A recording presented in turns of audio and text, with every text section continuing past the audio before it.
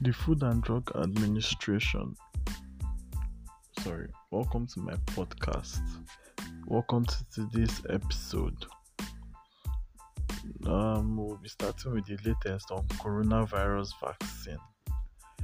Now, the Food and Drug Administration has decided at least 60 million doses of Johnson and Johnson's coronavirus vaccine made at the problem-plagued Emergent Biosolutions plant must be discarded, according to an individual familiar with the situation. The agency, after an extensive safety review, also is releasing 10 million doses for use, according to the individual and statement released by the agency on Friday. The statement said several other batches are not suitable for use, but additional batches are still under review.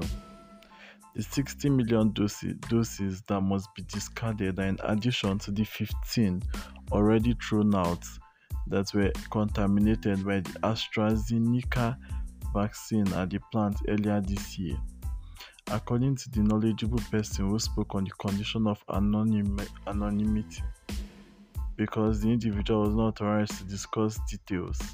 The person said the 60 million doses were made before and after the 50 million previously discarded, and that the agency could not determine whether they were safe to use. That's a very good one from the FDA. Contaminated vaccines shouldn't be let out for people to use.